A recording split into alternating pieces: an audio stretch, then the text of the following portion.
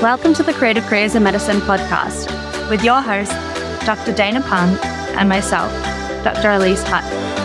Join us as we talk to inspiring clinicians who have redefined their careers. Today I welcome to the show Dr. Sarah Dalton. Sarah is a paediatric emergency physician who has built herself a creative career serving in leadership roles and coaching alongside her clinical work. Sarah completed a Fulbright Scholarship in Clinical Leadership, and she has held executive leadership roles in several health entities, including the Agency for Clinical Innovation, and as president of the Paediatric and Child Health Division of the Royal Australasian College of Physicians. She talks to us about how she's found herself with so many incredible career opportunities, as well as talking us through a coaching exercise that you can do at home to help improve your own skills as a leader. Hi, Dr. Sarah Dalton. Welcome to the Creative Careers in Medicine podcast. Hi, Elise. Nice to meet you. So I want to get a bit of an idea to start with all the sort of roles that you're currently doing. What's a current week in your working life look like? It's a really good question, Elise. And in actual fact, I've just made a very significant change to my working life. But up until that change, I'll tell you what it was. 3 days a week working in a digital health leadership role, 2 days a week working in a coaching role, and 1 day a week working in an emergency department. So as you probably picked up, that's 6 days a week. And so the change recently is that I've just resigned from my clinical job, and now I'm doing my digital health leadership and the coaching and consulting work that I do in my other time. Wow, that's a huge decision. I bet that must have been a big thing that you thought through quite heavily. What contributed to that? Oh gosh, it's a really, really long story, which I guess is probably a familiar one for many people listening to the podcast. I have finished and worked as a consultant in paediatric emergency medicine for nearly 20 years. And so I'm fortunate in many ways that I've had the opportunity to do such a long amount of time in that space. But over that time, it opened so many doors. And my ongoing joke is that I just have a short attention span and I get excited by new things and I keep saying yes and walking through doors. And all of a sudden I ended up with so many things that I really wanted to do. They've been extremely well supported by the hospital I worked in to reduce the hours I do clinically to do other things, the other leadership jobs that I do. And I've been very fortunate to enjoy all of it. But I think it just got to the point where I realised that 6 days a week wasn't sustainable and had to stop and think about what were the most important things to me and what do I really love to do, and probably more what can I see myself doing for the next 5 or 10 years. So it's actually, even though I'm very old, a very important transition point for me about how I move forward in my career and use all the clinical skills that I developed along the way in these other roles that I now have. It sounds like prior to now, when you've been doing 3 different things, you had a very clear division of like, this day I'm working this role, this day I'm working another role. Is that fair, or did you mix and match and do a little bit of everything every day? Yeah, I think it's a little bit of everything every day. I have to say that I try very hard to have boundaries. I think for me, out of office is my friend. I try really hard when I'm in a role to be available to respond and to be fully committed in that role. And then when I'm not in the role, I'm committed to the other role, whatever that means. It's really hard though, because there's nothing that any of us do that is only 8 hours a day, a week, or whatever it is. So you have to do a little bit and triage and prioritize what's important. But I think that inevitably you have to have a bit of an eye on everything. It's a bit like running an emergency department. You've got to know where all the different things are, that situational awareness, but focus one at a time on the important things. And that's how I try to think about the way I juggle the different portfolios. I think most junior doctors or medical students would expect that by the consultant level, they're doing much less than 6 days a week. I think most people are thinking that's junior years, that's the hard slog, and then you get to the top and you're not working quite so much. But it doesn't sound like that's been the case for you. Definitely not the case for me, and I would guess not the case for a lot of people. If you're working full-time clinically, some people do that 7 days a week, or even if they're just in the hospital 5 days a week, they're on call 2 days a week. I know that that might be a model that's less common, but that definitely happens. And then so many people have, we talk about portfolio careers, but I wonder what the definition of that really is. Like, we have so many people who work clinically and have extra interests or extracurricular activities within medicine still, whether it's education or research or digital or quality or whatever it is. So you have a whole spectrum of portfolios no matter where you work, and being able to switch on and off to each of them is always a challenge. something I'm still learning, I think, a bit. But I'm interested in what actually drew you into medicine and then pediatrics in the first place. I love to tell this story, so I'll try not to go on for too long, but I never knew what I wanted to do at school. I went to a public school in Canberra and I was doing reasonably well, but I wasn't at the very top of the class. And my mum wanted to be a doctor and decided not to because she didn't like the sight of blood, and became a health educator. And she said to me, "You really should think about medicine." And I remember saying, "Oh, Mum, I'm not that good," because I really wouldn't have got into a traditional medical school. What I really loved when I was in year 12 was drama and being in musicals. And so what I really wanted to do was go to NIDA. Like, seriously, that was what I wanted to do. The joke, which is not probably true, is that it was harder to get into NIDA than it was to get into medical schools. But interestingly, what happened was that my mum was waiting to pick me up from a drama rehearsal one night and went in, told me there was a careers night where I could go and talk to the careers advisor about what to do. And I said I didn't possibly have time for that because I was doing the musical rehearsal. So she went and talked to the careers advisor. And she told me afterwards that Newcastle Medical School, if you did an interview, you had a chance of getting in if you had a score in the top 10%. You didn't have to be in the top 1%. And so the other thing that happened was I had a really good friend who was just like me in that she loved drama, but her second favourite subject, just like me, was physics, which is weird, right? I've always been weird. But the fact that she was like me is so important, but she was thinking about doing medicine. And so then she said, "Why don't we go and see if we can get into Newcastle Medical School?" And we both got interviews, and then we had this great fun weekend where we got to drive up and do the interviews. And so it literally just seemed like a good idea at the time.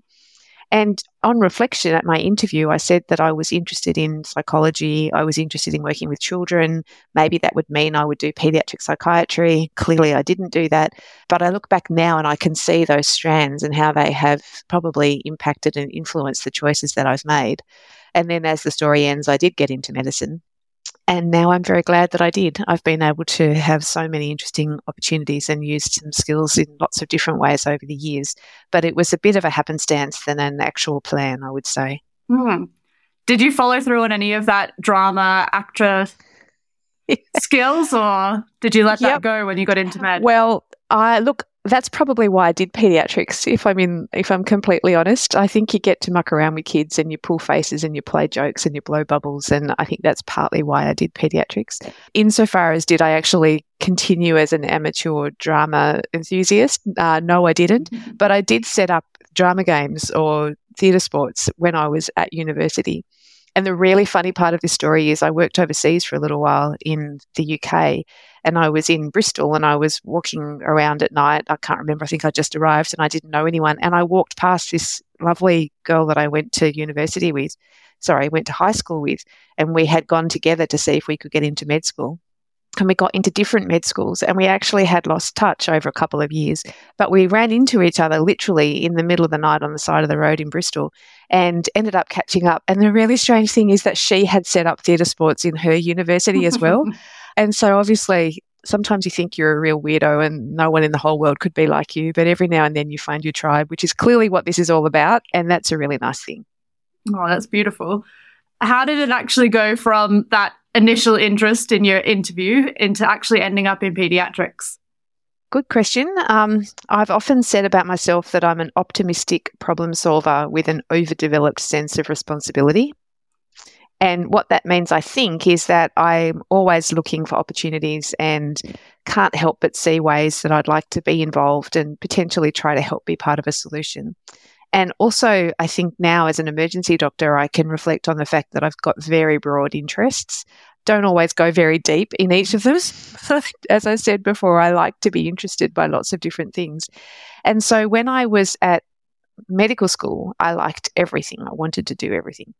I ended up having a rural scholarship to go and work in a rural area for a couple of years, and I went to Tamworth and I loved it. I really loved my first few years as a junior doctor. And I got to do all sorts of different things, including paediatrics. But my scholarship was actually to be a rural GP, and I needed to do some paediatric skills for that. So I came back to Sydney to do a diploma of paediatrics so I could be a better GP. And then I just got stuck, partly because I was in Sydney and I was having a great time, but also I was enjoying where I was working and I was learning about paediatric emergency medicine, which was that big picture, get to do a little bit of everything type stuff, and very much that short-term action-focused problem-solving work that I really enjoy. And so that ended up being the pathway that I took. Mm. So did you do paediatrics as your basic training and then the emergency subspecialty on top of that? That's right. So RACP, and then my final years of advanced training had an acute care focus. I didn't complete emergency medicine training through the Emergency Medicine College. There are some people who have done dual training, but I just did the advanced training through RACP, which included doing a year of adult emergency medicine and quite a lot of paediatric care. How did you find that, doing adults after having worked with kids for so long? It was really interesting, actually. I remember having to take a chest pain history and having no memory of how to do that. That's one thing you walk out of medical school with, it's knowing how to ask a chest pain history. And then I'd been doing paediatrics for, must have been 5 or 6 years before I went and did my adult year of acute care, and I couldn't remember how to ask those basic questions. And I kept asking people about their immunisations, which is obviously important, but I'd forget to ask them about their smoking status because it just wasn't something I was familiar with doing. How did you actually end up working in the UK as well? Was that part of your PEDS training, or was that after you were done? I went twice, and both times it was part of my PEDS training. I think I was in some ways enabled to do that because I have a UK passport. I was born in London but came to Australia when I was only a couple of years old, and I wanted to go back and travel and spend time with the family. When I was working in Tamworth, there was a paediatrician who had a secondment arrangement with the Taunton Hospital, which is a small place near Bristol, and we arranged basically an informal secondment for doing some paediatric time there as a junior resident, junior registrar.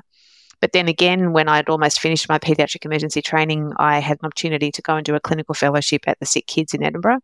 And that was a great opportunity to be in Scotland, something slightly different, and obviously work on the other side of the world, which I think is an amazing opportunity, obviously for personal reasons and for travel, but just to see a different health system, to see the way people work in different places and to expand your knowledge, I think is always really helpful. Yeah, it sounds incredible. How did digital health start to come onto the scene? At what point in your career did that start to become an interest?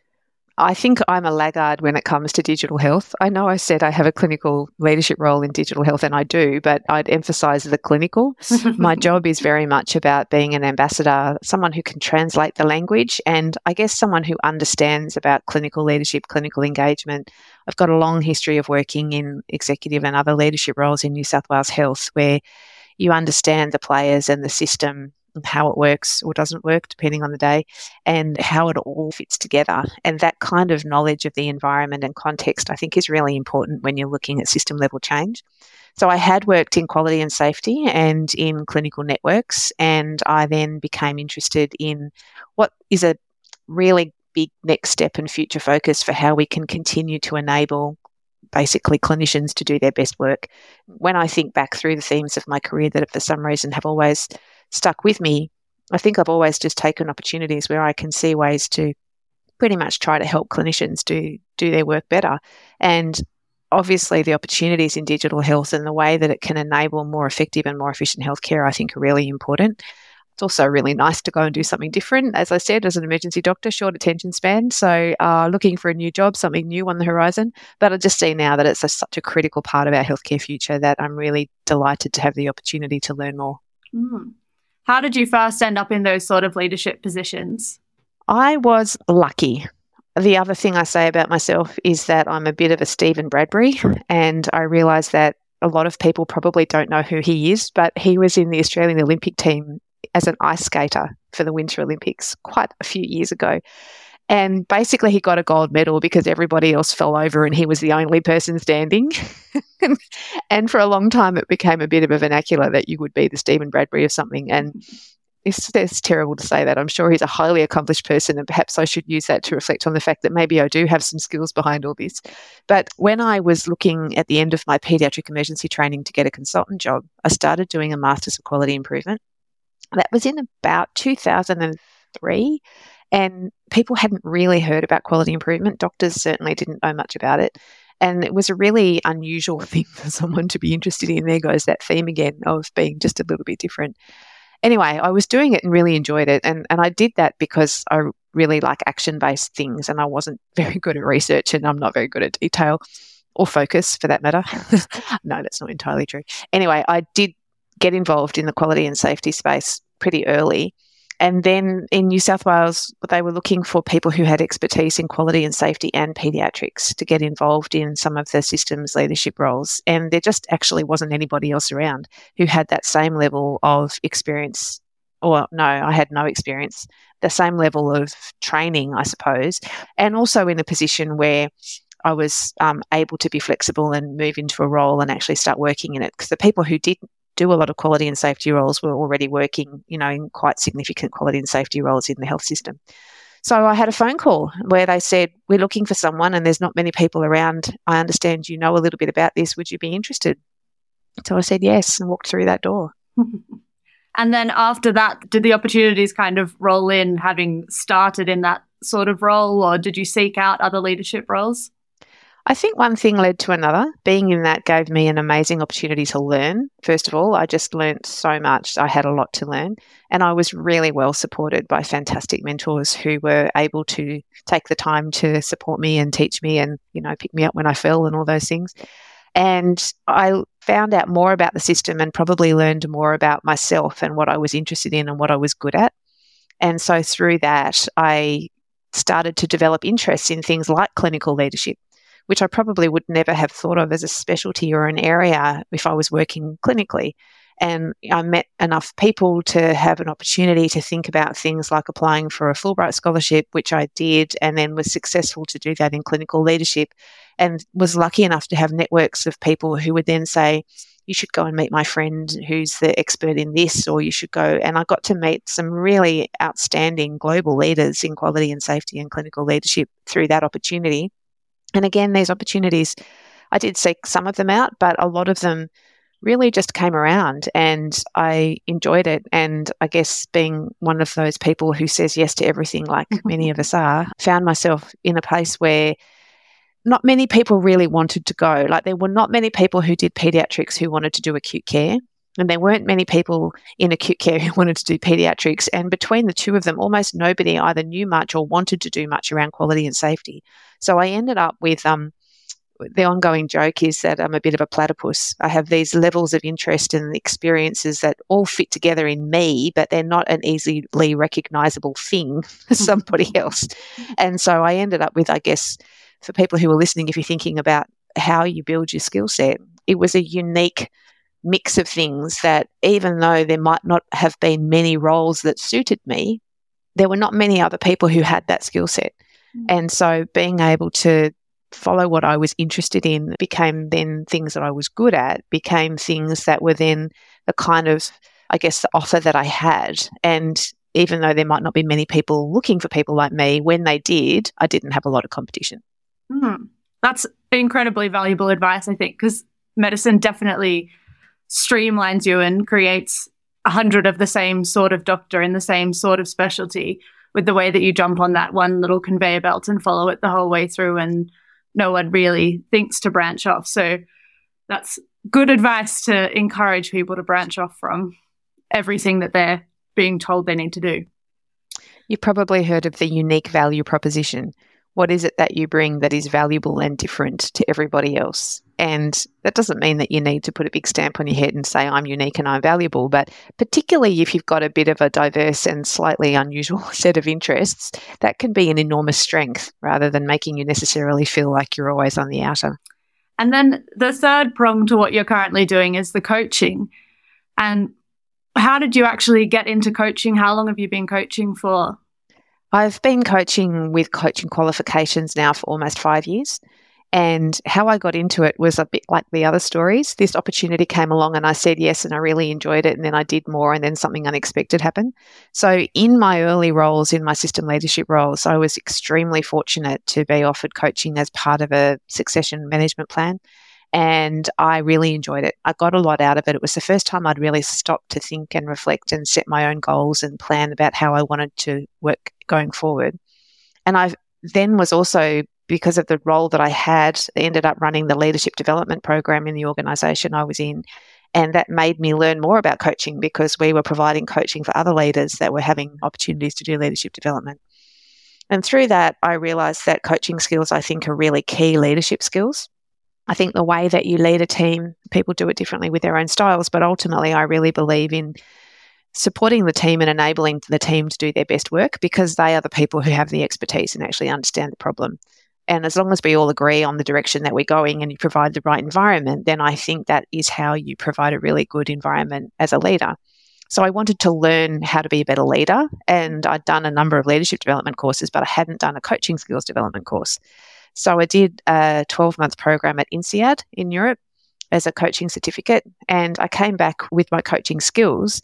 And the person who had been my coach all those years before said to me, "What are you going to do with your coaching skills?" And I said, "Just use them to be a better leader." And she said, "Okay, would you consider actually offering coaching? Because I've just got this amazing opportunity to do some coaching in partnership with Black Dog Institute to run a study to study the impact of coaching on the well-being of doctors. I've got 35 senior doctors. I can't coach them all myself. I need someone else to coach with me." And so I did.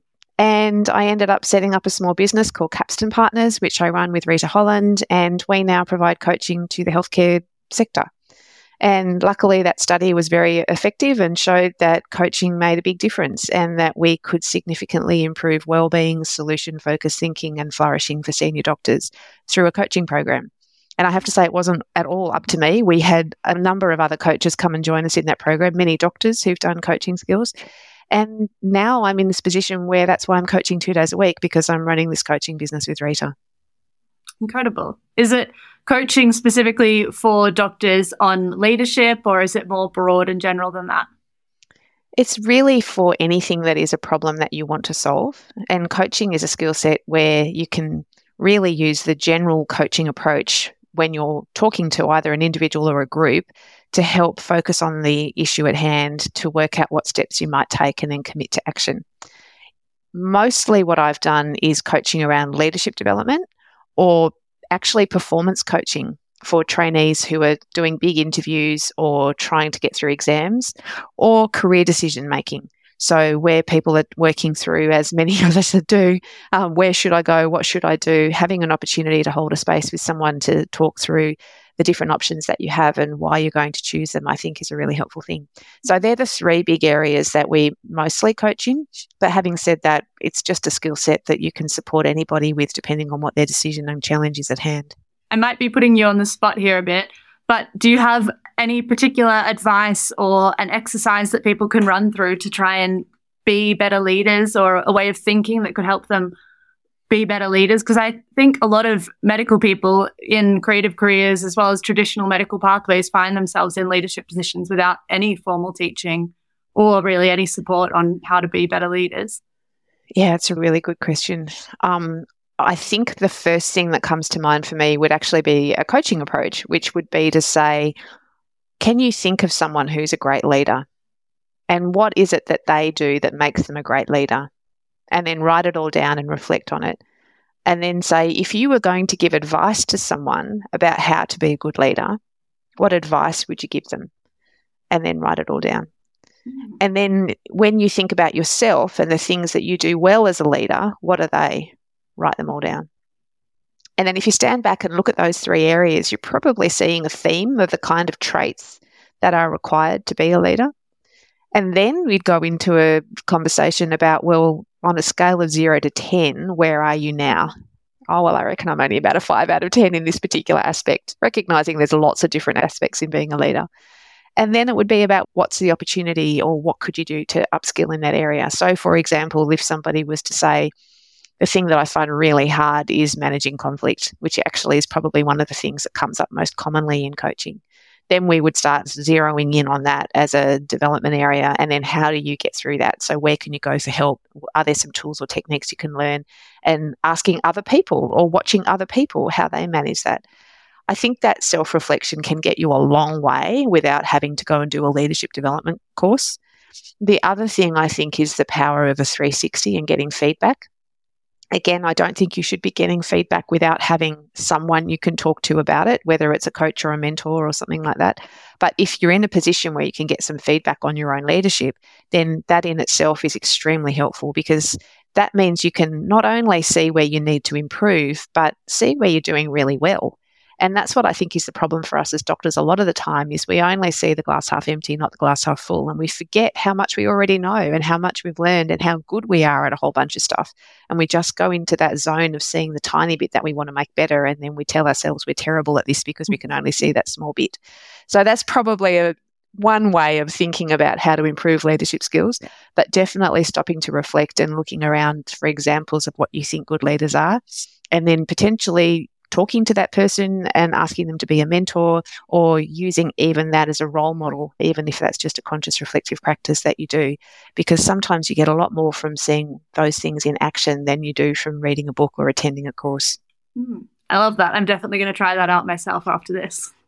Good one. What's your favorite thing about everything that you're currently doing? Or is that like picking a favorite child? Yeah, no, definitely it is. It's really good. I mean, I think I've already said 10 times, I just love everything. That's my problem. I don't love everything, to be fair, but I'm fortunate that I've got an opportunity to work in a space where a lot of what I do I really like.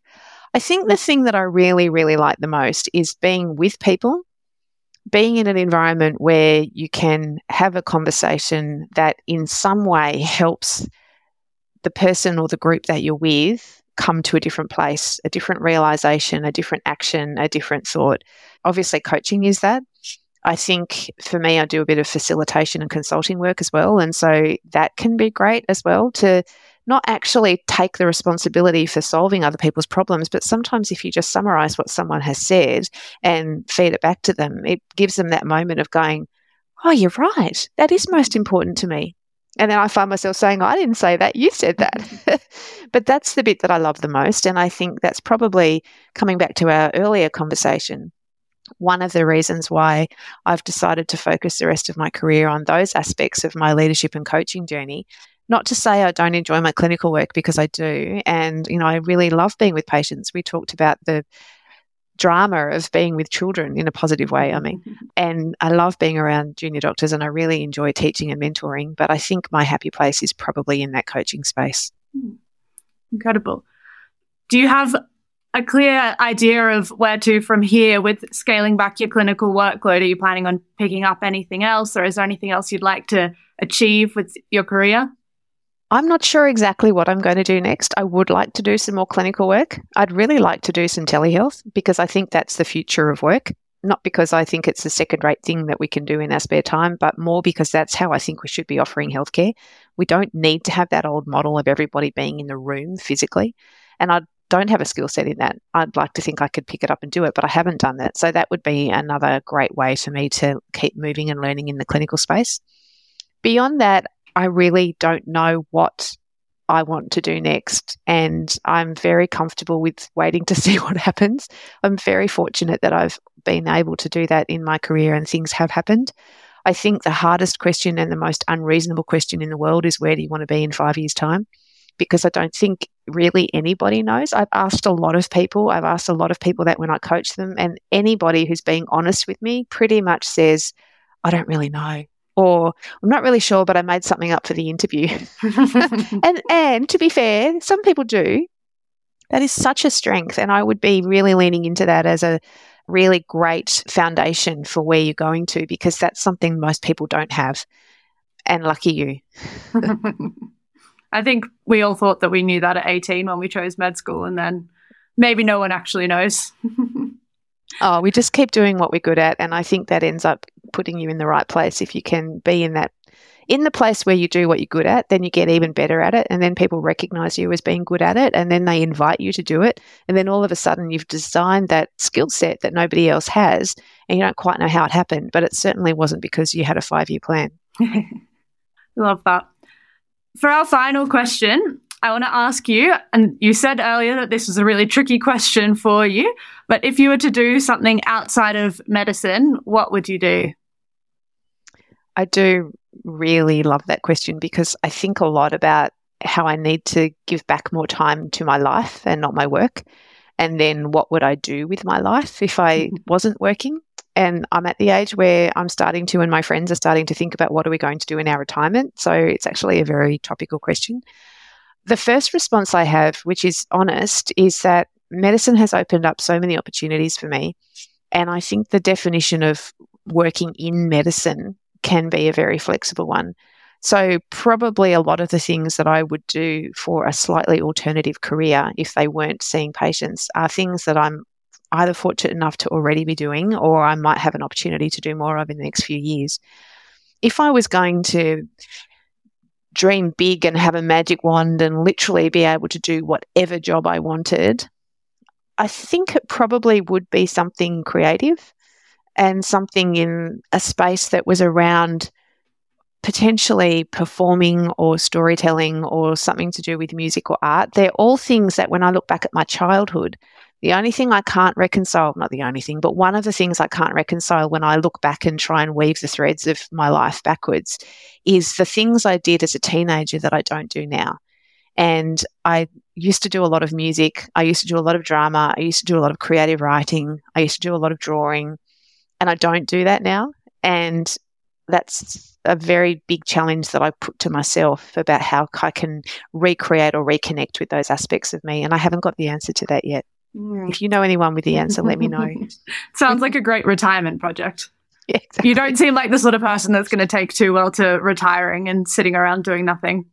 I'm not going to be painting the house and doing the gardening for 20 years, I can tell you that. Sarah, it's been fantastic to talk to you. Thank you so much for coming on the show. Thank you so much for your time. I really appreciate it, Elise. Thanks for listening to the Creative Careers in Medicine podcast, a proud member of the Talking Health Tech podcast network.